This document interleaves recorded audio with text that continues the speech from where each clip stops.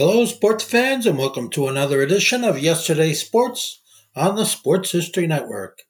And make sure to check out sportshistorynetwork.com/giveaways. I have two signed books I'm giving away. One is titled No Nonsense Old School Weight Training, and the other is Reliving 1970s Old School Football. Welcome back to Basketball History 101. This is Rick Loiza, and with me in studio is my producer and editor, Jacob. Hey, how you doing, Dad? Good. How are you doing? I'm doing very well. So today's episode is on the first women's game. Is that correct? That's right. So what made this game particularly special so you thought it deserved an episode of Basketball History 101? Well, for one, it just simply is the very first game held with female competitors. But more so, it was to highlight the fact that women jumped into basketball really quickly after it was invented. It was only a year later that women started to play. And that's really unusual because most sports were typically men only, and not for any really good reason. It's just that's just the way it went. Women didn't jump into the game until much, much later, like hockey, lacrosse, rugby. These are games that women play, but they really didn't begin to play them until well after the games were developed. With basketball, it was almost instant that women began to play the game as well. That's really interesting. So why do you think women jumped in so quickly as opposed to other sports? Part of it, I think that it was so new, unlike other sports that slowly developed, like American football developed from rugby. Baseball developed from an older British game called rounders. So most every other sport developed over time. And so it started to pick up a certain idea of who played it and how you played it. But because basketball was invented like instantly, in the fact that it was invented by one person on a single night, nobody really had any preconceived notions about who should play, how you should play. Everything was still very wide open, and so that's a great place for women to just jump in quickly because they just didn't have any time for somebody to say, oh, women shouldn't play. That just didn't exist yet. It was so new that anybody could just jump in, and why not have women play? So that was really interesting to me. All right, cool. Sounds like this will be a fun episode to do. Yeah, I think so. So why don't we get started? All right.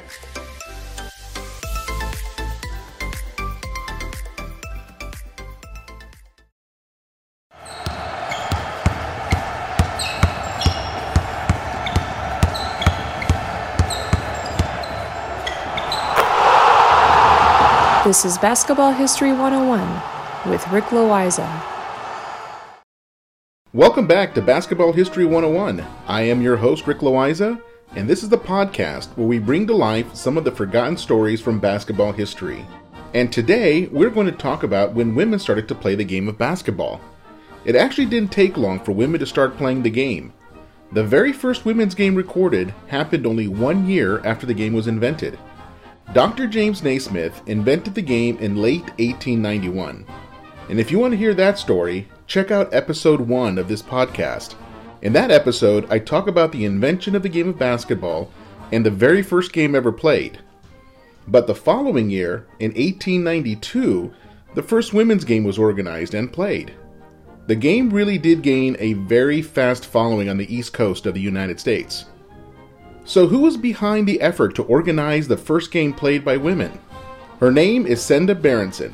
She organized the first game between students at all-women's Smith College, located in Northampton, Massachusetts. Smith College is only 19 miles away from the YMCA where the game was invented in Springfield. So proximity obviously had something to do with the fact that the women's game started at Smith College. Sometimes referred to as the mother of women's basketball, Berenson was on staff at Smith College and was a huge advocate for women's physical education. Now, this was the Victorian era, and gender roles were much different back then. Now, when I say Victorian era, I am specifically speaking of when Queen Victoria sat on the throne in Britain. And even though Queen Victoria was an ocean away, many of the ideas of what women could and could not do were shared by the United States and England, especially in a private university environment where the students were almost exclusively from the upper class. There were many at the time who thought that physical exertion was a potential danger to women. They thought that getting sweaty or pushing yourself physically could lead to fainting or even what they used to call nerves. In other words, they thought that for women to exercise, it could cause them to have a physical or mental breakdown. Of course, we know now that none of that is true. We see women today running triathlons, marathons, all kinds of professional sports, American Ninja Warrior and Spartan races, where they are jumping through fire and climbing walls. In many countries, women can now occupy any position within the military. Thankfully, we know more today about women's physiology than we did back then. But in any case, that was the cultural context where women's basketball started. Berenson was a huge advocate for women's athletics. In her opinion, there was no reason that women could not participate in demanding physical activity. She was definitely way ahead of her time. To that end, she expanded the gymnastics program at Smith College, but she wanted a team sport similar to what the men played. After looking at various options like football, soccer, baseball, and lacrosse, she decided that this new game called basketball would be just the thing to expand the women's physical education program. The game required running and physical exertion, but not too much. Even though Berenson was correct in her thinking that women were just as capable of playing sports as men were, she was still a product of her time and didn't want to push the women too hard, at least not right away. So she took Naismith's original rules and adapted them for women to play. Now back then, in the very early days of basketball, and I would consider those very first 10 years as being the early days, back then they approached the game the way that you would approach soccer, or as the rest of the world calls it, football. The very first basketball game in 1891 featured 18 players on the court at the same time in a 9-on-9 game. There was no strategic reason for this, it's just that there were 18 players in the gym on that day and nobody knew otherwise. So because there were so many players out there, they spread out like soccer players with 3 defenders or backs, 3 midfielders, and 3 forwards. They would pass and move the ball similar to the way soccer players do. So this was the basis for Berenson's idea for women's basketball. She decided that it was best if the basketball court were divided into 3 zones. Each team would field 9 players exactly like I just described. 3 defenders, 3 midfielders, and 3 forwards. Each group of 3 would occupy a zone on the court, and you were forbidden from crossing into either of the other 2 zones. You had to stay in your zone. This limited how much ground each player could cover. Remember, Berenson wanted physical activity for women, but she didn't want to push them too hard. So if a defender came into possession of the ball, she would pass it up to a midfielder on her team, who would then look to pass it up to a forward so the forward could take a shot, as long as you didn't move out of your zone. And as for the uniforms, well, they were made of wool. They were long-sleeved with sailor collars, and the pants were bloomer-style trousers. The trousers cinched at the knees, and they wore knee-high socks. The whole thing was very bunchy and loose. They basically looked like medieval page boys. So now, it's time to play the actual game. And I'll share that right after this break.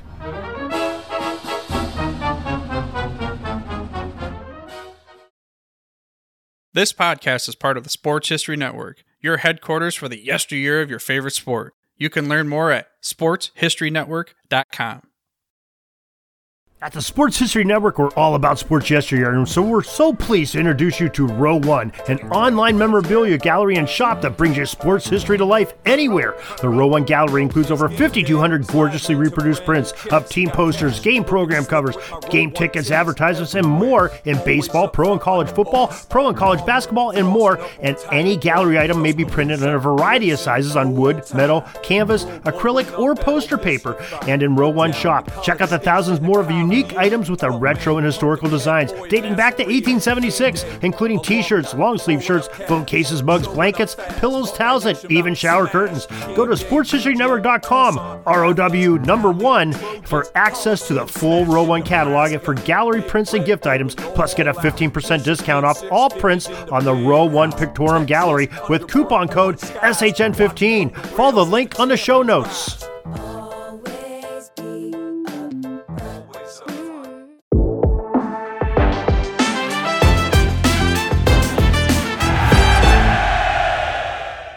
Hello, sports history fans. I'm Ross from the podcast Pigskin Tales. You're about to jump into another thrilling sports history moment, but first, let's dive into today's sponsor, just in time for the holiday season. Introducing Art of Words, the brainchild of word artist Dan Duffy from Philadelphia. Dan meticulously crafts stunning images by handwriting relevant words from some of the greatest sports moments in time. These unique, budget-friendly illustrations are the perfect gift, sparking cherished memories and capturing hearts. Choose from city skylines, sports, history, and musicians to find a piece for everyone. And here's the exciting part. For that sports fanatic in your life, gift them a piece of their favorite team or player's history. Art of Words tells a compelling story. Explore collegiate stadiums, each meticulously crafted with every football victory etched into words. Or venture into baseball stadiums, handwritten with every player from the team's illustrious history. My favorite on the site is Bryce Harper 2021 MVP year. Because I'm a big stats guy, I think that's one of the coolest things ever. Check it out. Don't wait. Order a print today for yourself and your loved one this holiday season. Transform your wall into a gallery of captivating art and surprise your family and friends with a print of their own. Use code SHN15 at artofwords.com for a 15% discount on your order in November and December. Visit Art of Words, where words magically transform into stunning art, evoking cherished memories and touching the hearts of those who you care about. Again, use the code SHN15 for 15% off at artofwords.com. Welcome back. So let's get on with that very first game featuring female players. Berenson organized a game between the freshmen and the sophomores of Smith College. This part is for my international listeners. In the United States, freshmen are what we call first-year university students, and sophomores are second-year students. Now, in this game that Berenson was organizing, men were not allowed to even watch the game out of a sense of sensitivity and modesty for the women. And Berenson herself was the referee for that very first game. As she went to center court to toss the ball up for the opening tip-off, Berenson's arm made contact with the arm of a sophomore and dislocated the player's shoulder. That was not a great way to start by injuring a player on the opening tip-off. A bench player was brought in, and the game restarted. After 2 halves of 15 minutes each, the sophomores won 5-4. Remember, back then, a basket only counted for 1 point. By all accounts, the game was a success. The players had a really good time, they enjoyed the physical exertion, the game was not too taxing on their endurance, especially with the rules about using 9 players across 3 different zones. The game proved that women could handle this level of exercise.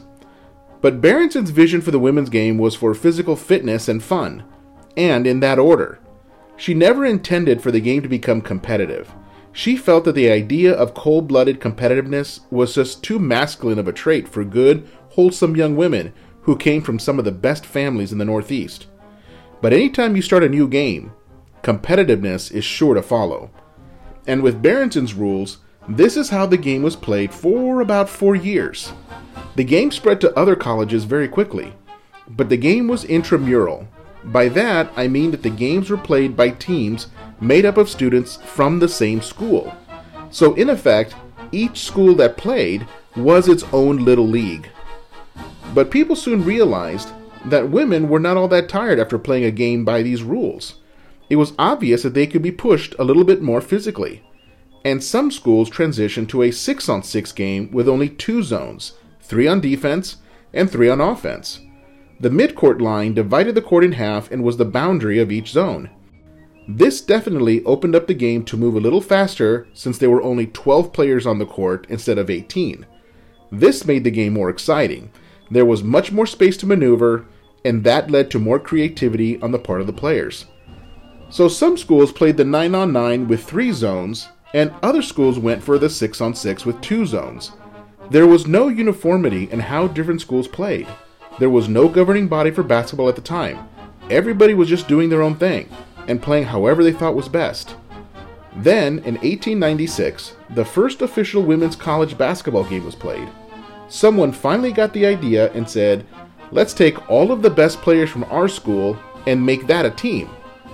Then we'll challenge another school to put together a team of their best players, and we'll play each other. So out west, Stanford University and the University of California at Berkeley played the first intercollegiate women's game. The two schools are both located in the San Francisco Bay Area, which made it easy for scheduling and traveling. So on April 4th, 1896, the two schools played each other in a 9-on-9 contest using the 3 zones, with Stanford winning 2-1. Around the same time, another leader in women's basketball by the name of Clara Baer published the first book of rules for women's basketball. It was an attempt to make the game uniform across the country, and it sort of worked. Many schools did jump on board with Baer's rules, but others continued to play their own version of the game. Unfortunately, both Berkeley, Stanford, and a bunch of other schools banned women's intercollegiate sports. In the end, they just didn't feel like it was very ladylike to have women compete at this level. But that didn't mean that women stopped playing basketball. As the 20th century rolled on, there were other ways to play the game because people simply wanted to play. In 1924 and 1928, women's basketball was played at the Olympics as an exhibition sport. At the Olympics, being an exhibition sport meant that you were competing on a trial basis. You still got a medal if you placed first, second, or third, but the sport was not permanent at the Olympics until 1976. Just 5 years after the 5-on-5 full-court basketball rules were approved for women at the collegiate, professional, and Olympic levels. Yes, you heard that right. Regular 5-on-5 women's basketball was not approved across all of the top levels until 1971. That was a decision that was way overdue. It took 80 years to go from 9-on-9 down to 5-on-5, as it became obvious that the women could run full court without having a nervous breakdown. And throughout the 20th century, there were a few women's barnstorming teams. Women could play basketball through the AAU, or Amateur Athletic Union. The Pan American Games included women's basketball starting in the 1950s. But I'm not going to pretend that they had the same opportunities as the men. They didn't. There were definitely opportunities, just not anywhere near as many as the men had. It wasn't until Title IX legislation was passed in the 1970s that we saw a massive return to women's collegiate athletics. And let me just pause here for a moment and explain what Title IX legislation is. In the United States, Title IX was a body of legislation that required equal opportunities for women. It actually covered a whole range of areas. But the part that covered sports required that any government school that offered sports had to budget an equal amount of money for the men as they did for the women. So, if your school spent $1 million on men's teams, it also had to spend $1 million on women's teams. And that caused a bunch of high schools and colleges all over the country to create women's teams in a bunch of different sports in order to keep the balance in their budget. And this was an enormous boost for women's athletics in the United States.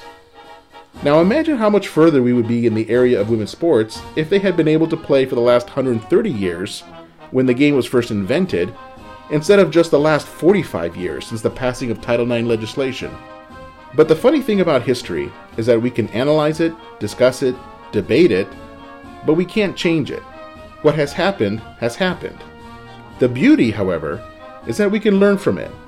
And there is a lot to learn from women's athletics in general, and women's basketball in particular. As for Senda Berenson, for her efforts in organizing the first women's game, she was inducted into the Basketball Hall of Fame in 1985. And all of the people that came after her to help promote the women's game even further deserve a lot of credit. Women play basketball all over the world, and the popularity continues to grow. So, that's it for today. Join us next time as we continue with the NBA nickname series. We will cover the Southeast Division, which includes the Miami Heat, the Orlando Magic, the Atlanta Hawks, the Charlotte Hornets, and the Washington Wizards.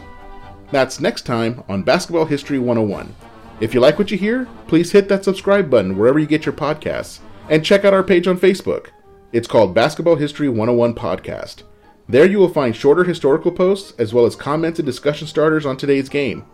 I'll also announce there when new episodes come out. I want to thank my producer and editor, Jacob Loaiza. Join us each week as we continue to mine the history of basketball for more great stories from the past. Take care, and see you soon.